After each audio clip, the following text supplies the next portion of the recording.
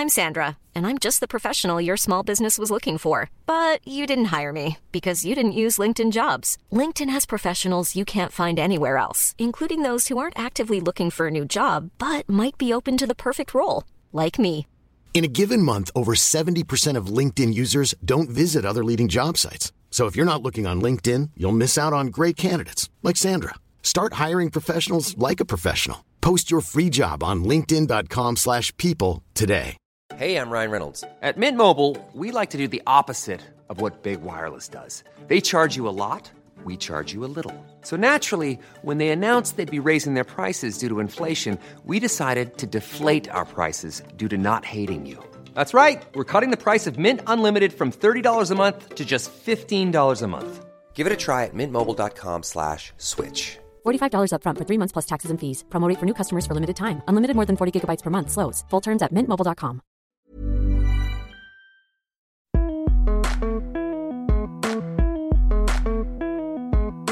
It's a field, it's a cultural field, the one of architecture and design, that is not fixed in time. So it's not a subject matter that you always teach. I'm not always teaching the past. We're actually working on the present, and the present is always moving. Hi everyone, I'm Jamie. I'm Amy, and this is Clever. And today we're talking to architect Elena Manferdini. Originally from Italy, she's now based in Los Angeles. Her architecture firm, Atelier Manferdini, is responsible for colorful facades, graphic patterns, and bold statements. She's also currently the chair of Southern California Institute of Architecture's graduate program. She has a passion for education, the philosophy of creativity, and the ideas of genius and truth. It's just me this time. Amy couldn't be there, but we had an awesome conversation. Let's get to it.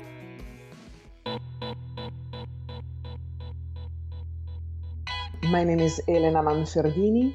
My design office is in Venice, California, and I have an architectural practice that works between art and architecture, and also I am an educator. I teach because I think teaching allows me to share something I am passionate about with young, talented, like-minded people, and that's probably the best job one could ask for.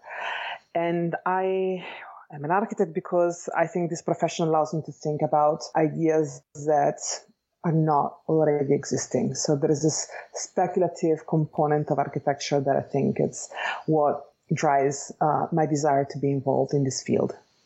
So I want to bring it back to the beginning. I would love to know more about your childhood. Did you grow up in Italy? Can you talk about your childhood and your family and what it was like to be a small Elena? I don't know if there was a small Elena. There's always Elena. I have a theory that we don't grow up into adults. We just cope with reality with more and more intellectual and skillful means. But we tend to be our own people, very young and very old in the same possible way. I am Italian, as you can hear from my accent. So I was born and raised in Italy, specifically in Bologna, which is a city between Milan and Florence. And I lived there for 22 years. My mother and my father owned a family business that has been in the family for a couple of generations. They designed and built mechanical equipment and large machinery to extract building materials from quarries, which I think is an incredibly different experience of childhood just on its own because of what my parents did and where therefore I grew up, because they had a factory in Bologna and we lived very close to the factory, and the factory was also a place where everybody in my family worked. So my parents were always close by, my family was always close by, and my cousins. So I remember that the experience of working and the experience of family were in my childhood.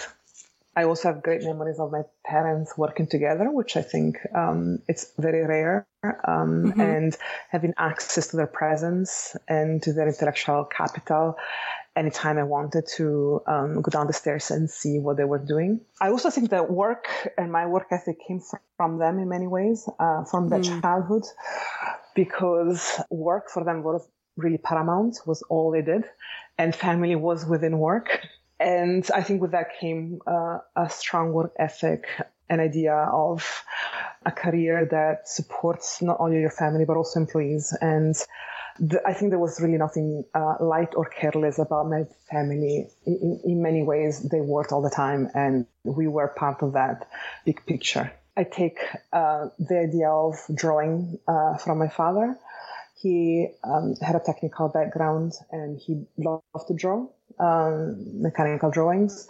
And I've seen him drawing since I was a child. And the idea of just drawing line with ink on mylar, I think, is for me connected to seeing him designing, inventing, and building things.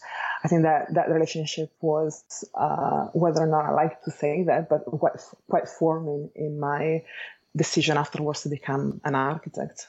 So you started drawing at a young age. Were there any other things you were doing? Were you working with your hands, or did you spend a lot of time outside in nature? I realized very early on as a child that I was academically strong more than socially inclined. And that being academically strong gave me a certain comfort zone and ability to distance myself from social activities. So I think it was very clear to me that school was a playground for both intellectual abilities and social skills. And I definitely tended to study as my first focus. I think drawing was maybe my only hidden pleasure. Let's say that's something that I was not asked to do in school, and also was always denied. But I drew almost relentlessly in school and even before school on any surface that I was given to draw on or allowed to draw on. Many times I actually was reprehended for drawing on my desk where I couldn't do that. Oh. So when you started getting a little bit older, became a teenager, got into high school, were you also still very focused on academics and studying, or did you have any rebellious times, any teen angst? Italy is a society where social classes still exist. When I say this, people don't really understand what I mean, but it means that if you're a lawyer, your son or daughter would be a lawyer, and that you will have a career that the economic and social status of your parents allowed, both in terms of access to education, but even when education is free, which is true for Italy, it's more of a possibility of work. So the biggest rebellion, I think, is knowing that you have a way out of that only through your means, and that it cannot be just that. And realizing that my intellectual strength was a valid way out of the life was measured on my parents' financial status was mainly what I was focused on in high school. I have to say I needed to leverage and cultivate those aspects to find a place where I could have the kind of career that I wanted to. This is something that comes across quite quickly, I think, when you go to high school in Italy, especially for the high school I went to. I went to a liberal art school where we studied Latin, ancient Greek, philosophy, art history, Italian, and math. And maybe we studied English for only 2 years.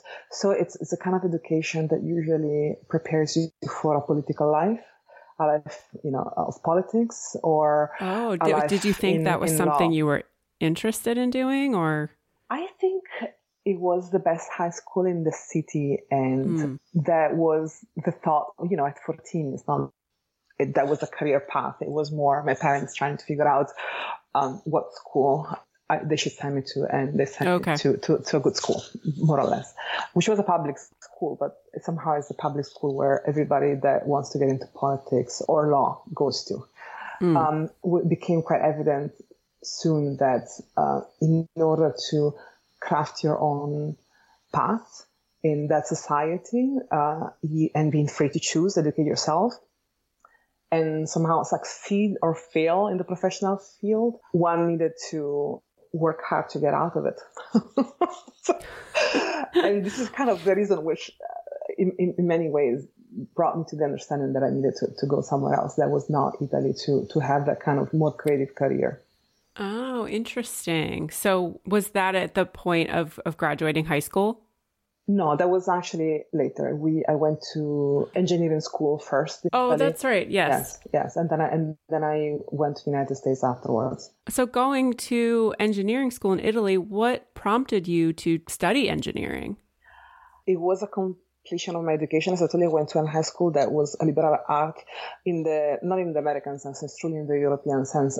And I think for however amazing that experience was and how much cultural experience that was, it also did not allow me to get in touch with technology or math or geometry or other subject matters that were not part of the curriculum. And I thought at that point that I needed to have also the scientific aspect of life.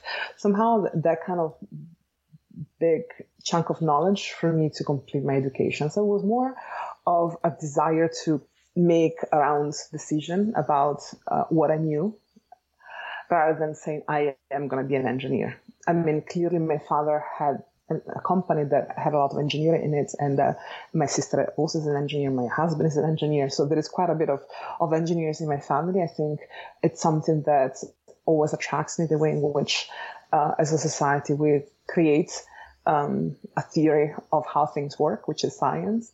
And I think that was actually the academic component of this, the pyramid of knowledge, learning what for centuries humankind has been piling up in terms of knowledge to arrive to where we're at today was truly attractive to me.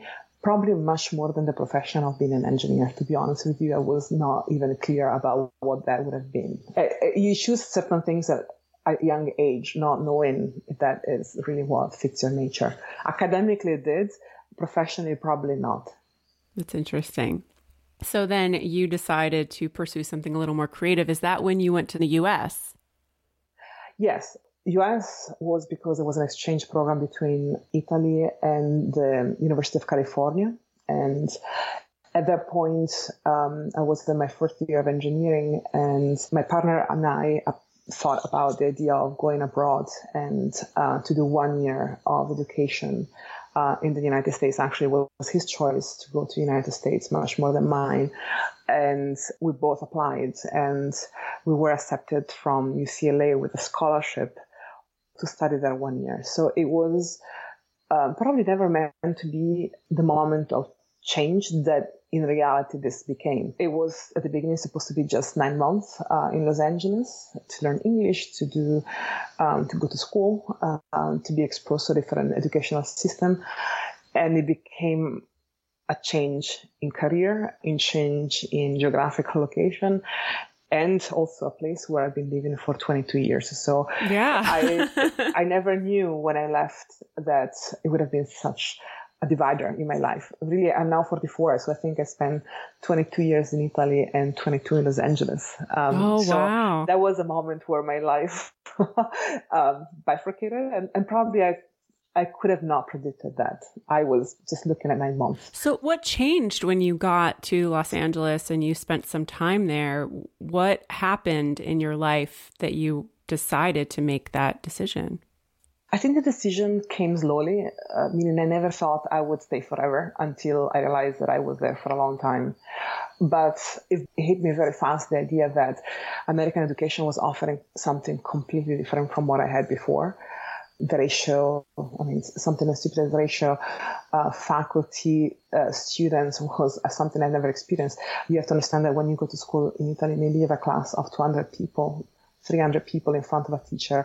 And so these are lecture halls where you listen to somebody speaking, but there is almost never an opportunity for a direct exchange or to really work next to somebody that you consider to be a master in your field. Whereas in Los Angeles, I was taking some classes in architecture because I needed some classes there to complete my education in Italy.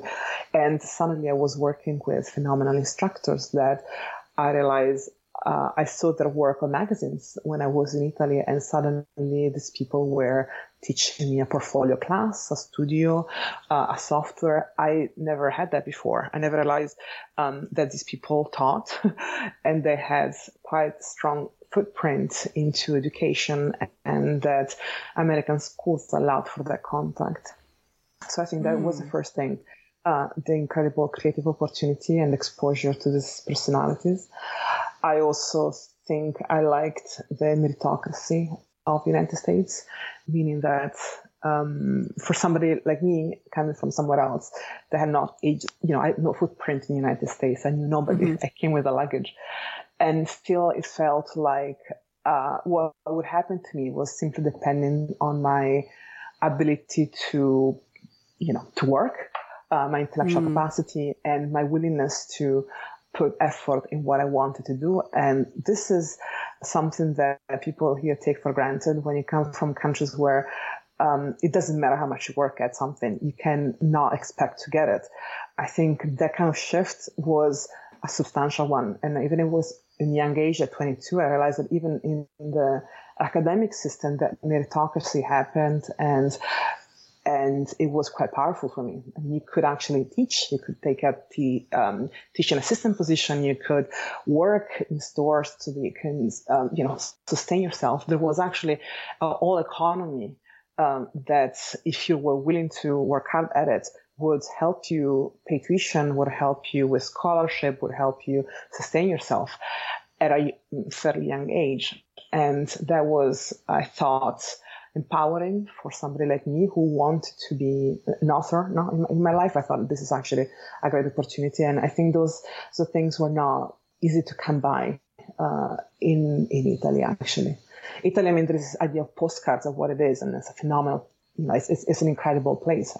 I'm blessed by the fact that I grew up in a place where culture, music, arts is everywhere in everybody's domain and is always under your eyes. Is something that I think as a childhood, having that is a phenomenal upbringing, because that gives you certain things that visually you don't get anywhere else, certain culture you don't get anywhere else.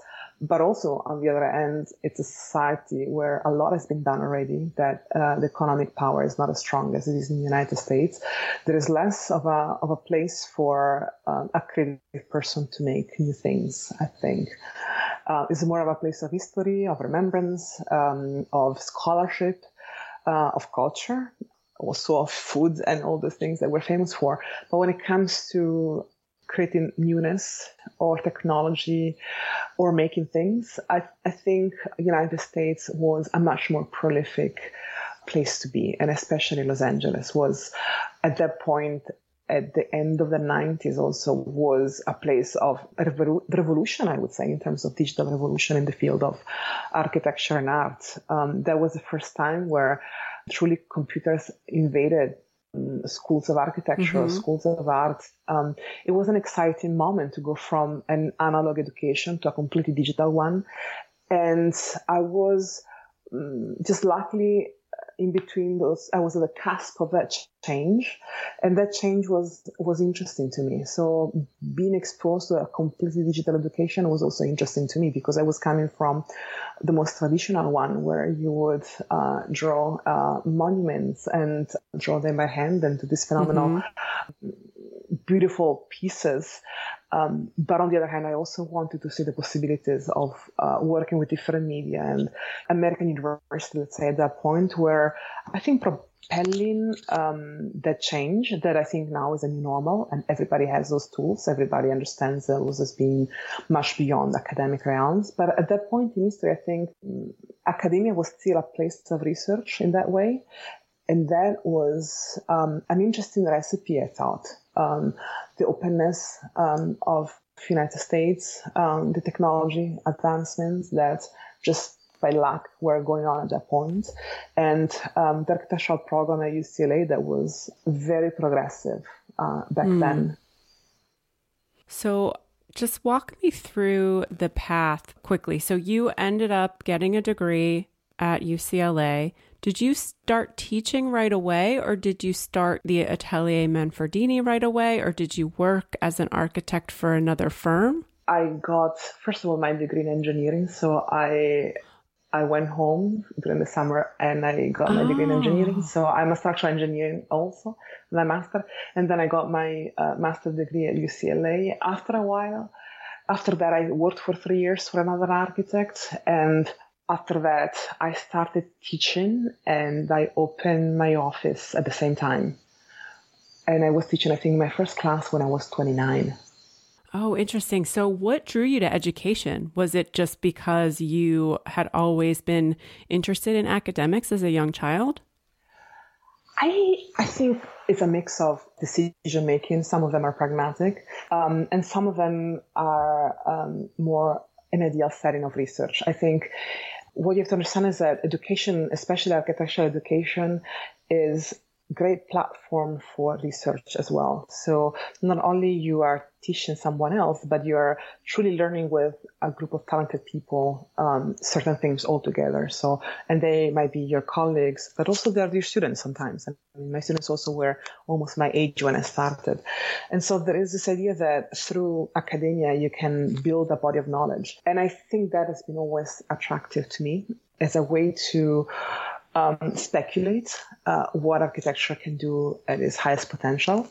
I also think universities offer a technical platform of tools that you rarely have at the beginning of your career in an office.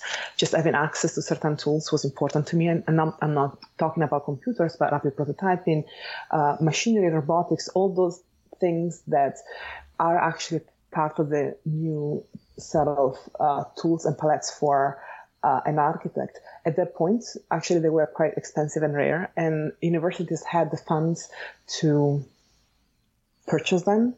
And as an instructor, as well as a student, you have the chance to work with them. And so that also was, I think, part of the attraction.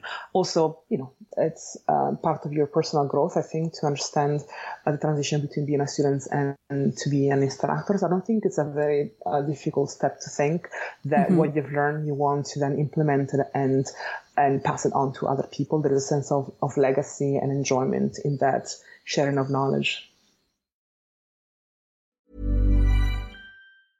Hey, I'm Ryan Reynolds. At Mint Mobile, we like to do the opposite of what Big Wireless does. They charge you a lot, we charge you a little. So naturally, when they announced they'd be raising their prices due to inflation, we decided to deflate our prices due to not hating you. That's right. We're cutting the price of Mint Unlimited from $30 a month to just $15 a month. Give it a try at mintmobile.com/switch. $45 up front for 3 months plus taxes and fees. Promo rate for new customers for limited time. Unlimited more than 40 gigabytes per month. Slows full terms at mintmobile.com. Wow. Nice. Yeah. What you're hearing are the sounds of people everywhere putting on Bombas socks, underwear, and T-shirts made from absurdly soft materials that feel like plush clouds. Yeah, that plush. And the best part? For every item you purchase, Bombas donates another to someone facing homelessness. Bombas. Big comfort for everyone. Go to bombas.com/ACAST and use code ACAST for 20% off your first purchase. That's bombas.com/ACAST. Code ACAST. Clever is supported by Tools and Weapons, the podcast hosted by Microsoft Vice Chair and President Brad Smith. A recent episode took Brad to Venice, where he connected with Yves Ubelman, a partner whose company, Econem, has developed a game-changing technique for creating digital architectural models so comprehensive they've been dubbed twins. During the relative quiet of the pandemic, Yves and his team used drone-captured photography and powerful AI to create a full-scale digital twin of Venice, a city threatened by climate change and over-tourism. On Tools and Weapons, Yves tells Brad how he's using this incredible technology to help preserve some of the world's most endangered cultural heritage sites in pristine detail so they can be studied and appreciated for generations to come. To stay current on some of the most innovative people working with AI today, follow or subscribe to Tools and Weapons with Brad Smith, wherever you get your podcasts. Hey, Clever listeners, we're getting excited for New York Design Week in May. This year will be better than ever. ICFF, North America's leading platform for contemporary design, will take place from May 19th to the 21st at the Javits Center in New York City. I'll be there, and I'm excited to let you know how Clever is collaborating with ICFF for Launchpad at Wanted, formerly known as Wanted Design Manhattan, and the Emerging Designers Showcase. Launchpad is an international platform for emerging designers that introduces new concepts and showcases prototypes of furniture, home accessories, and lighting. It is the best place for manufacturers to meet new designers, discover fresh ideas, and potential products to develop. The best of Launchpad winners will be selected by a jury of renowned industry professionals, led by yours truly. And they will go on to be featured in another edition of the popular Emerging Designers Showcase. I'll be leading the Emerging Designers Showcase live on the Talks main stage, where the 5 Launchpad finalists will have a chance to present their projects to our esteemed panel of professionals. It's always a really good time. So mark your calendars for Sunday, May 19th at 4 p.m. Both Launchpad and the Emerging Designer Showcase are presented with media partners Clever, that's us, and Design Milk, and with support from American Standard and Lumens. Visit icff.com to learn more and register to attend. Those are the letters icff.com. Come by and say hi. I would love to see you there. Support for Clever comes from Wix Studio. Instead of reading you another, let's be honest, boring ad script, Wix Studio just sent me this wild-looking Alice in Wonderland-themed website to scroll through and tell you about. So, whoa. This is not the web I'm used to. There's something called mouse parallax, which makes it feel like you can go deeper into the screen. And as I scroll down, it's like I'm falling down the rabbit hole. And things are moving in depth and perspective. Even my cursor has morphed into a glowing little orb. There are all these no-code animations that make this place feel organic and alive. And Alice is wearing some pretty cool shoes, by the way. Okay, I know I'm mixing up my narratives now, but we are definitely not in Kansas anymore. Your turn to go down the rabbit hole. Build your next web project on Wix Studio, the platform for agencies and enterprises.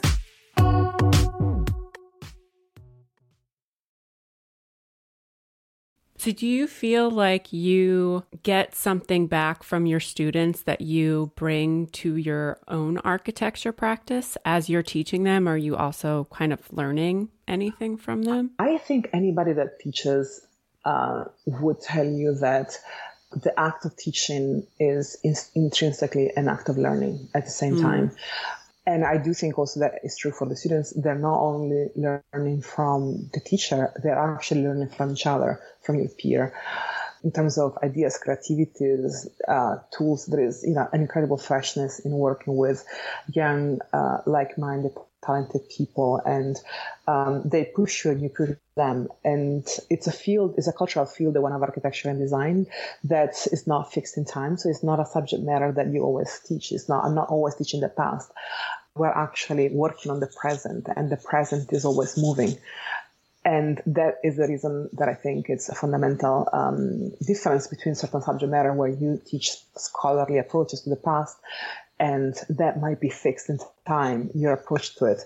But for an architect and a designer, when you design and work with students, you learn from them while you teach them what you know.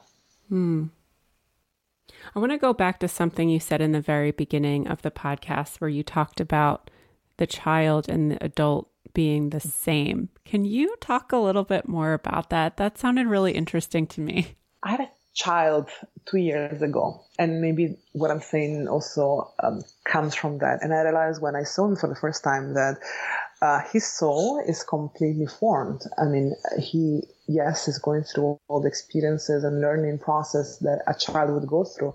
But there is something that is an essence of what a human being is that I'm not sure I can really put a finger onto, that it belongs to us since the beginning of time. And I think when I was a child, I remember clearly who I was, and I still think the essence of that person is in me.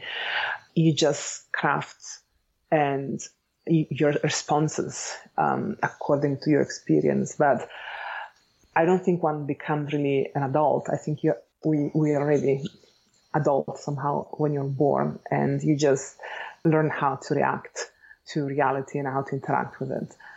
I don't think the older you get, the better you get, or younger you are, the more inexperienced you are. I think it's actually a set of coping mechanisms and that get you through life. But there is an essence that I think is the same at every age you have. Yeah, that's really interesting. Probably because I'm in my 40s, there's a lot of like these existential questions that have been coming up. And I feel like when you said that, I was thinking, oh yeah, I can kind of relate to that right now in my life. So thank you for expanding on that topic. I want to ask you too, another thing that was really interesting to me is when we talked to you in episode 85, which is the Be Original USA sponsored episode where we had a panel of experts in LA. During that conversation, you talked about the idea of genius and the role of creativity in society. And I thought that was a really interesting perspective. Could you kind of reiterate that here and just expand on that idea a little bit more? Yeah, I think nowadays the concept of genius is pluralized, or we can say democratized, so much that the genius is ordinary. Everybody's a genius. Crowds are a genius. Everybody's a genius. You have a little bit of a genius in yourself. But that is now. And in reality, there is still some misconception, I think, of what genius is and why it came to be. I even teach a class that starts explaining how we got to this point in history. I think when somebody thinks about the word genius, it's generally understood as this paradigm of originality, intuition, talent, and brilliance. Now, everybody wants to be a genius because there is something about it that really emerges as a cultural hero. But the cultural hero is something that was pushed forward in the 18th century. And the idea that also the genius creates something that is personal and new. I went to this liberal arts school, so which means that sometimes I rely a bit on the on Latin and Greek knowledge. If you think about Homero was blind, meaning that one of the most important tools, the most important books of literature from Western civilization supposedly have been written by somebody who cannot see. I think the fact that he was blind was important because it meant that it was bred into values, breath of a god. And basically the idea of inspiration comes from Latin. It means inspired. Truly, it's not you that have these special qualities. It's God that gives you this ability to produce something extraordinary. I mean, in Greek culture was called a demon, which is a lesser god. In Latin was a genius. Then afterwards, when it became more of a religious concept, became a guardian angel or a patron saint. So the idea was that truly it's not about the human man, the person that does what it does, but it's about the fact that they're vessel for divinity to go through them. I always tell my students, and maybe this is important also for you guys, I'm asking them always, what are royalties in your opinion? No? When a designer is paid royalties, which I think many of the people that are listening to us today want to get paid by companies in royalties. The truth is that the king is the owner of any copyright and any ideas because the king is a representative of God, the ultimate creator. Therefore, the king is the middleman that gets the cut. So this even just tells you that any design creation in the history of design is not based on the ability of the person writing or singing or playing or sculpting or brushing, but is about the fact that that was a vessel of somebody divine. And the king would get the cut of the purchase of the artistic output because he's representative of God on earth. Mm-hmm. So it really, truly, on the 18th century, the genius and originality came to coexist, and so doing and making and thinking something that nobody else has done before became what a genius is, or create became the idea of creating something new. So that's really a radical departure. And truly this radical departure is what we still are into, if you think about it, because the concept of genius today is truly a byproduct of the 18th century. So the withdrawal from God, a sense of anxiety of being human, the idea of enhanced sense of agency. So humans are actually authors And so the monarch genius really stands for our old idea of divine genius. So that's when, that's when the big shift happened. And I think when people talk about genius, they still consider that, to the point that, I don't know if you know, this is a small fact, but Isaac Newton, for instance, was buried in the Westminster Abbey, which for me was always, when I saw it, was a question mark. Was why would a scientist be in a place of religion? Because truly the modern genius stands for the idea of the all divine genius. And so at some point they were even buried into churches. Or even you think about Einstein, it was maybe the last of this idea of genius. And his brain was sold and sliced afterwards, not the reliquia of the saints and the reliquia of the scientists. That is a genius, somehow became something to honor. And I think we still are in this paradigm but though has been broken down, I think, only in the past 50 or 60 years. I think that World War II has mined this problem of the genius, bowing before idols, now as seen as elitist or racist or sexist. And genius became really a taboo problem. And now we think that many heads are better than one. We even think that there is genius in all of us. Genius is democratized. And even clouds have an intelligence, and almost nothing is original. We also think that in postmodernism in general, that everything that has been said before, nothing is original. And really genius, as we thought in the 18th century, is dead, although some of it remains still in the idea of originality, of originality and creativity. Brian Eno, I think, says it at best when he says, I don't believe in genius, but I believe in scenius, the scene of the genius, which basically means that we can see a collective manifestation of a general cultural product. And so it's not a single person that produces a creative act that is unique or new, or an incredible contribution. Is actually the contemporary society that creates that scene that allows for that to happen. Oh, that's interesting. Do you think that now that we have the internet, which really connects us globally, and we're just inundated with information and new ideas and visuals, do you think that that has contributed at all to this collective genius? I think it's manifesting the fact that authorship and expertise is not a fixed concept, meaning that, for instance, when you open Wikipedia, we all look for things in Wikipedia. I mean, once upon a time, we opened the Treccani or the library or a book or an encyclopedia. And the encyclopedia was a place where the experts were called to define what things were. And those were printed at a certain time, and those were the author, and those were the experts. And so truth seemed to be fixed in time. And there was a point where I think knowledge was limited. Truth, therefore, was very much a concept that was crystallized. I think nowadays, everybody understands, looking at Wikipedia, if you click on the second page, now the second tab, not only you see that, you see all the people that have been contributing to that concept, and they're still contributing. And so you cannot think of truth as being something fixed in time, but it's something that is fluid. Many people participate in, and it's going to change from today to this afternoon to tomorrow. The entries of each of Wikipedia definitions are updated anytime, and everybody can update them. So it means that collectively we participate in that construction. I think that is a fundamental difference. I also think the idea of Instagram is a fundamental difference in the fruition of art. If once upon a time museums were the places where one expert would catalog in an archive what was worth it to be called art, I think nowadays people have their first encounter with art through digital media, either it's a website or Instagram or whatever else, but nobody enters in contact with art just going to the museum. You go to the museum because you've seen something before that told you, I should be interested in seeing this in person. And so the content of internet also makes something very important, that the things that are uploaded are not just the things that are in a museum, the things that actually you take.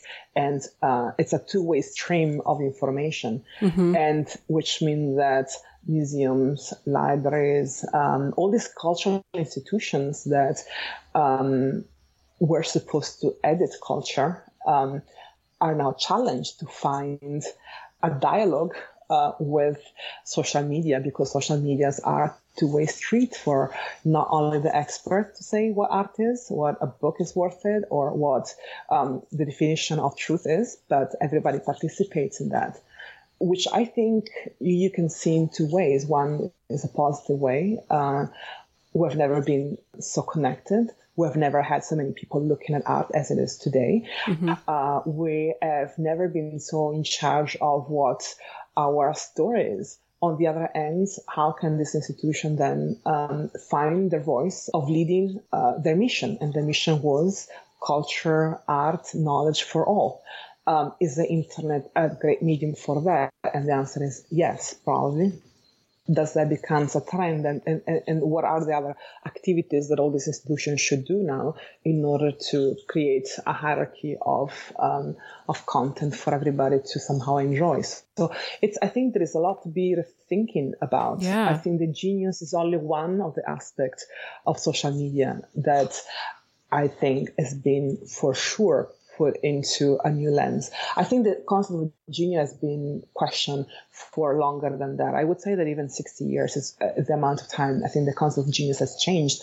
But today, I think nobody can even sit back and think that there is any truth in most of the media work you have around you. So it's even a question of defining what truth is, not only what creativity is or originality is.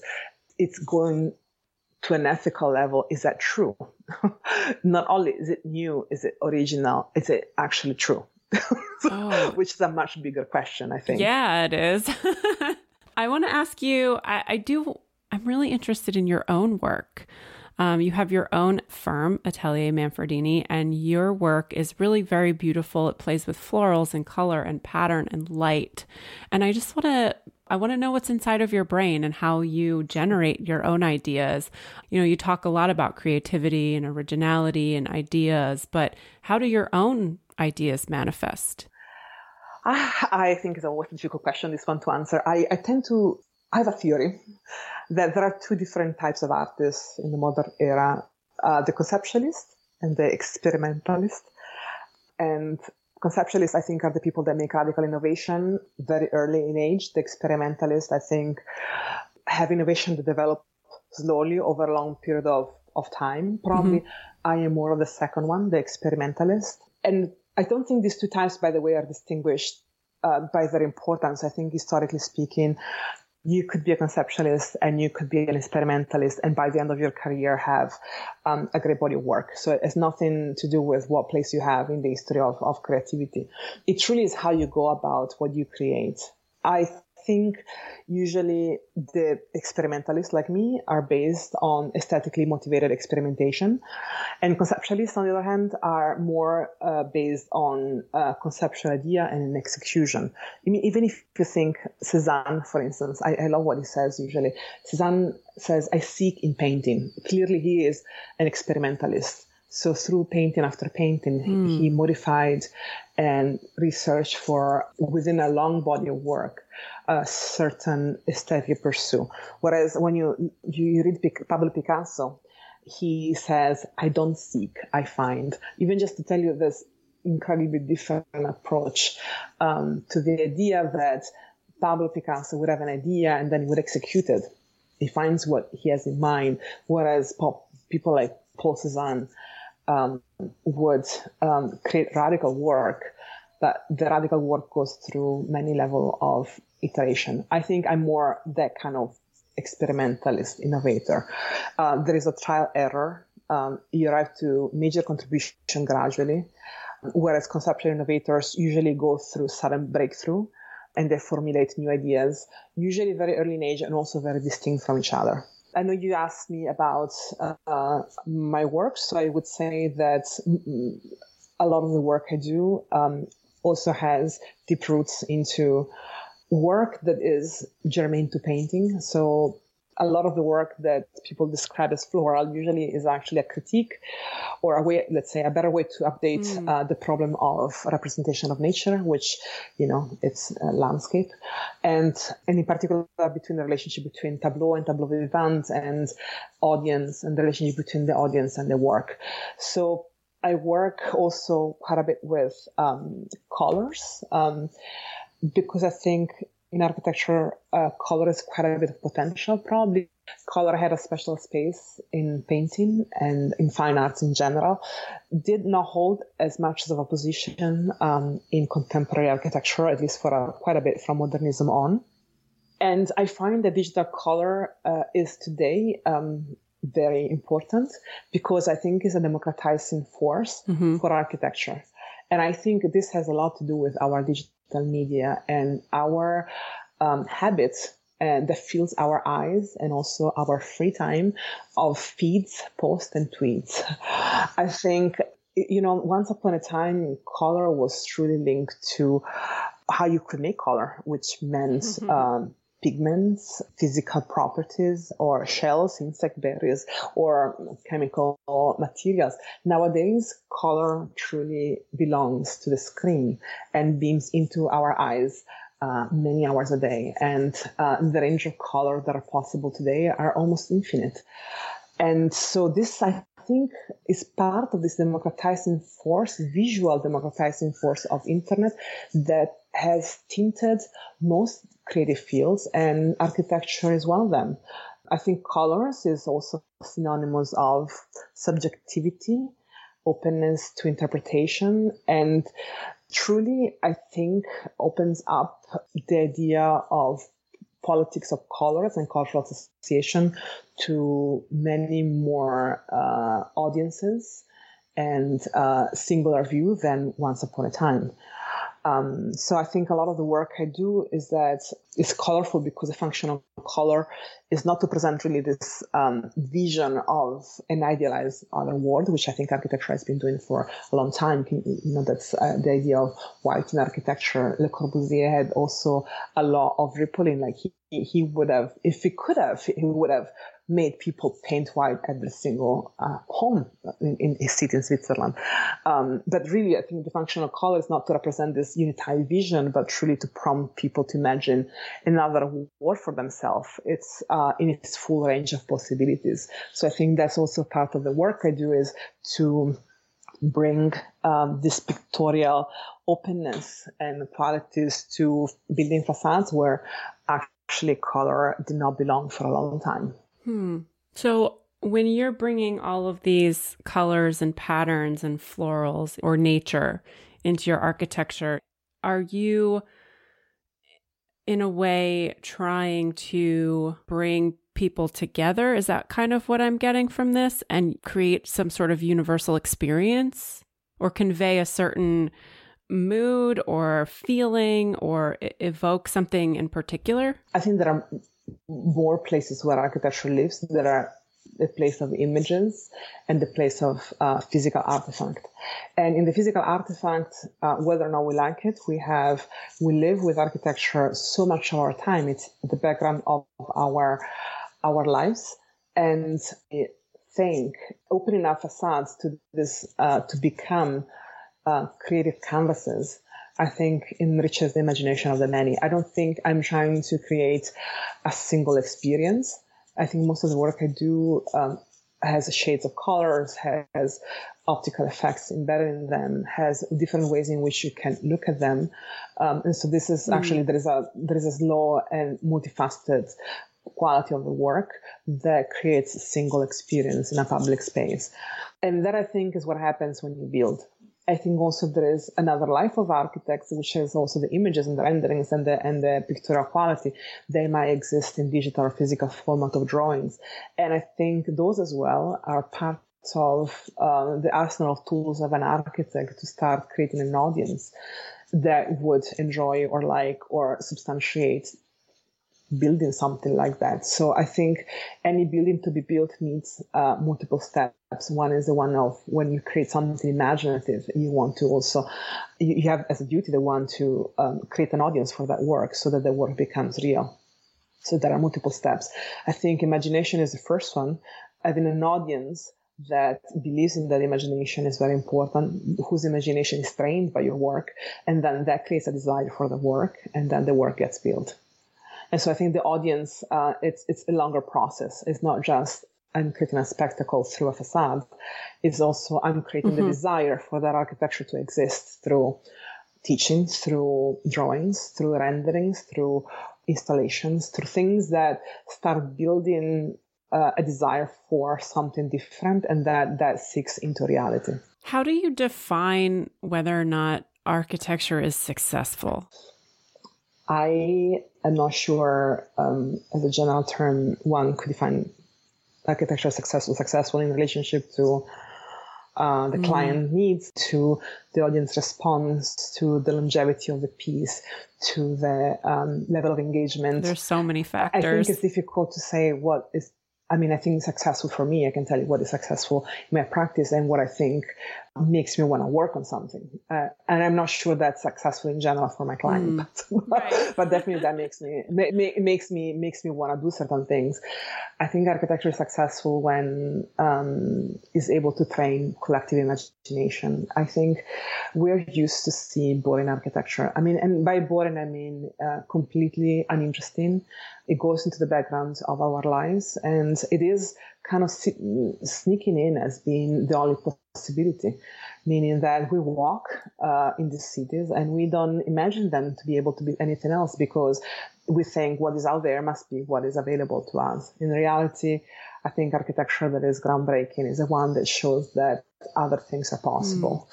And that I think is very successful because it's not just the building or just the facade or just the artwork that creates that. It's more that you're training people to think that there is an alternative out there. And that I think is very important in life in general, to know that what you have is what you choose, but you can also choose and make something else happen. We're really, we are participants in this reality, and being able to be agent in that change is a fundamental knowledge for people living in a democracy, or it goes beyond just the idea that something else could physically be there. It just something else could also happen through your activity and through your participation. So I think that way of framing the audience is very important. Yeah, that's really interesting. I want to ask you a few personal questions because you're very passionate in general. You've talked about your passion for architecture and for creativity and for education. Do you have passions outside of your work? I have so many works that I think I have no time. No, I teach, and I'm the chair of a graduate school, and I have a small practice that deals with art and architecture. So this keeps me quite busy. But I have to say, I truly think that I made of my passion my work, which I think it's an important decision that I made early on, and I think I never choose to fulfill my life. Also, maybe it's something besides my work. I became a mother recently, as I mentioned, and probably motherhood has made me break certain work habits, let's say. I think motherhood is a very common experience. No? Most women become mothers in their lifetime, and most people have a relationship with their mother. So I don't think I'm saying anything that anybody else has an experience. I might not be also very experienced as a mother either, because I've been a mother only for 2 years. But maybe one thing that is fun about being a mother is that it made me completely see in a different way the art is 300 years of art history, which I never truly completely understood before giving birth. You know, when you look at the art history painting and you see one of the trope of painting is the Madonna and Child, no? It's a benchmark for painters, similarly to portraits and landscapes. And I truly never understood why this trope of painting. I mean, I understood that there is, some religious propaganda or a philosophical necessity to find a beginning for the humankind. No, so I understand that part of the subject matter, that it was fitting a certain requirement at some point, a philosophical need, a religious propaganda. But I realized that it was actually so much more a much more common and touching human kind of experience. And maybe that's why so many painters made of this the idea of being mother the trope of painting. And it traversed so much of the history of painting because it is a transforming experience for women and for men together. So maybe this is something I understood only becoming a mother. I thought, you see, I became a different art appreciator because something in my banal, normal family life happened that made me completely change my lenses through which I see what I usually teach, which is history of art, history of architecture, the tropes of painting, and it made me change the way I see some of the past I thought I knew. What do you think is the key to living a good life? Oh my God, I don't know.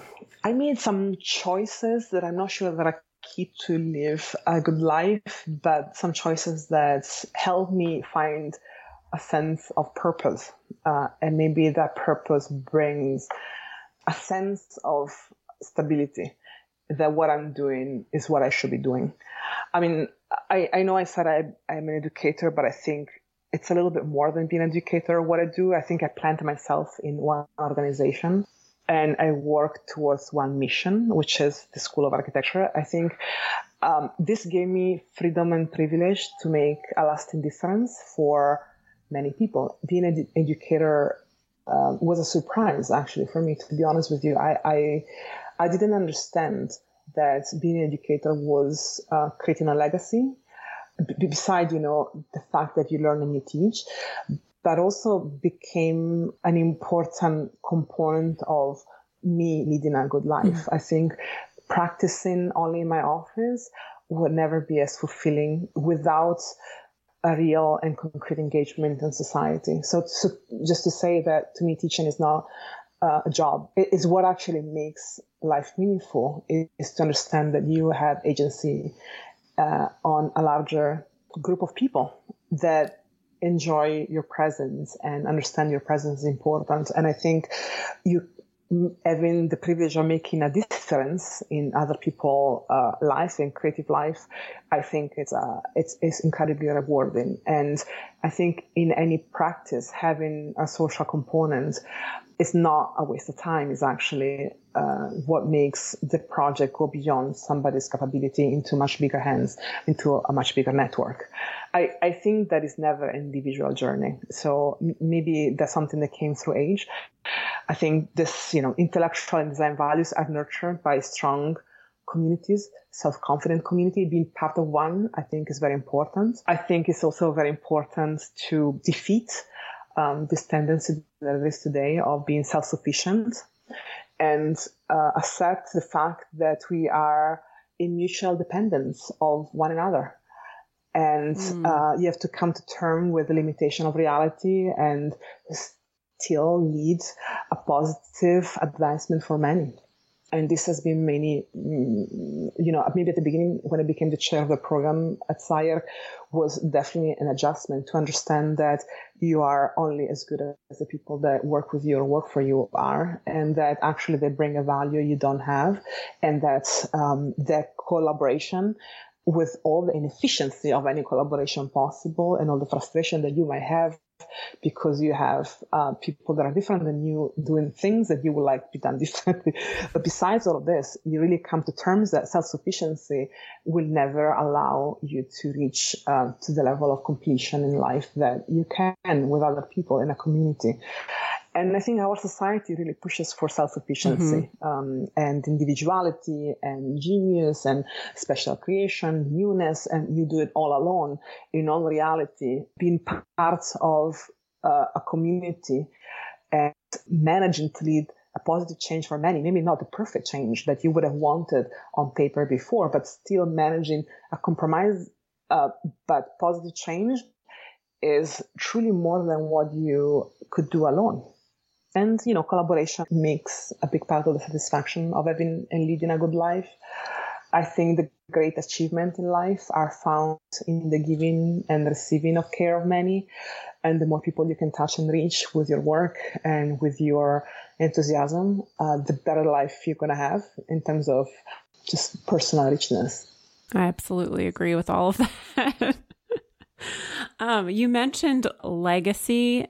And I was going to ask you if you thought about that, but I guess you have. But have you ever thought about it in a different way, whether it's architecture or having a child or anything else?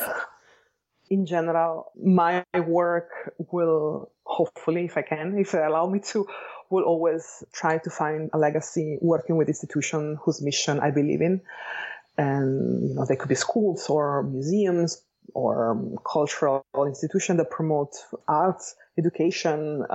I truly believe that my contribution to the world is that philanthropic. I would love to be part of a philanthropic institution in general. I think as a creative being, I enjoyed, and I was the first-hand receiver of very generous scholarships when I was in school, or opportunities to show my work and to produce my work. It's part of, I think, being a creative person to also be given the chance to do the work you do.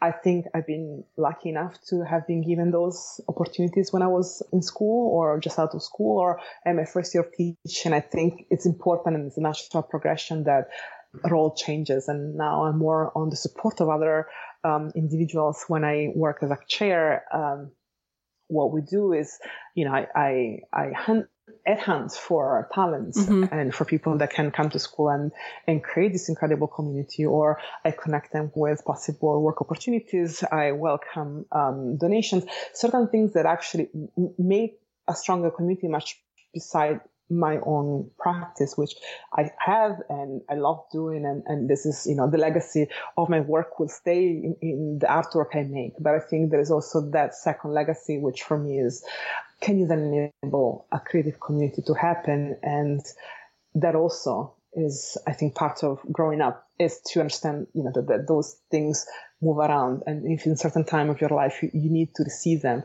at a certain time of your life, actually you need to donate them. And these are equally joyful moments. So you mentioned being part of a philanthropic organization of some sort. Are there any other personal or professional goals or things you hope to achieve or accomplish in your lifetime? I definitely would like to grow my office more. This is something that I've been working on for a while with the people in my office.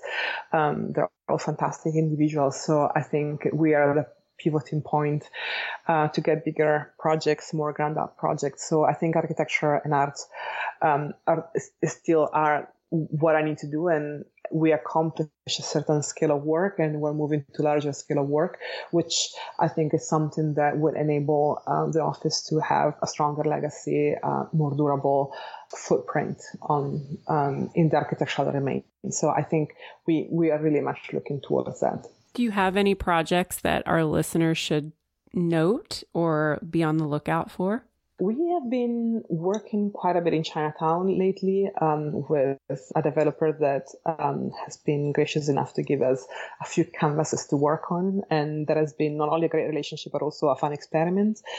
We also are working a lot in Asia right now on larger projects for a stadium. And so we hope that will go to fruition.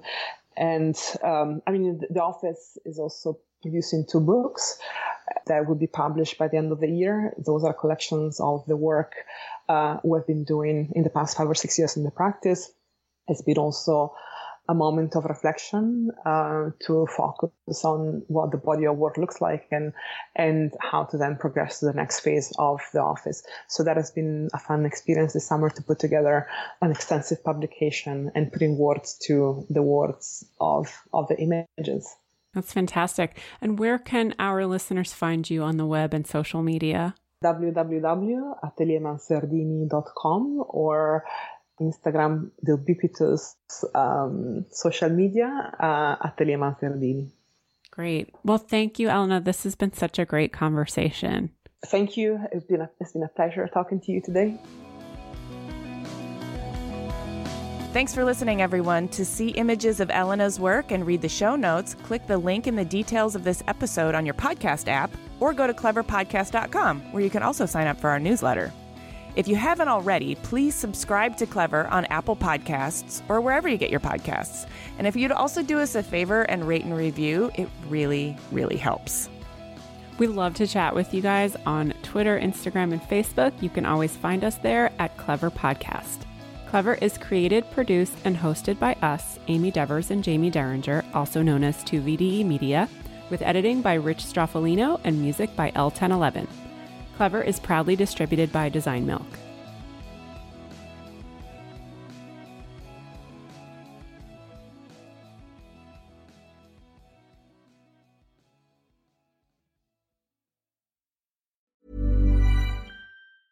Even when we're on a budget, we still deserve nice things.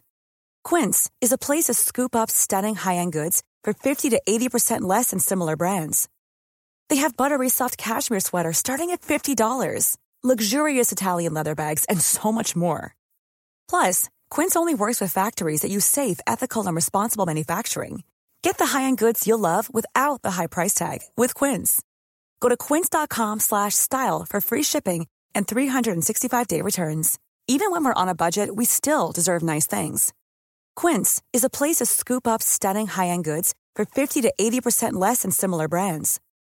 They have buttery soft cashmere sweaters starting at $50, luxurious Italian leather bags, and so much more. Plus, Quince only works with factories that use safe, ethical, and responsible manufacturing. Get the high-end goods you'll love without the high price tag with Quince. Go to quince.com/style for free shipping and 365-day returns.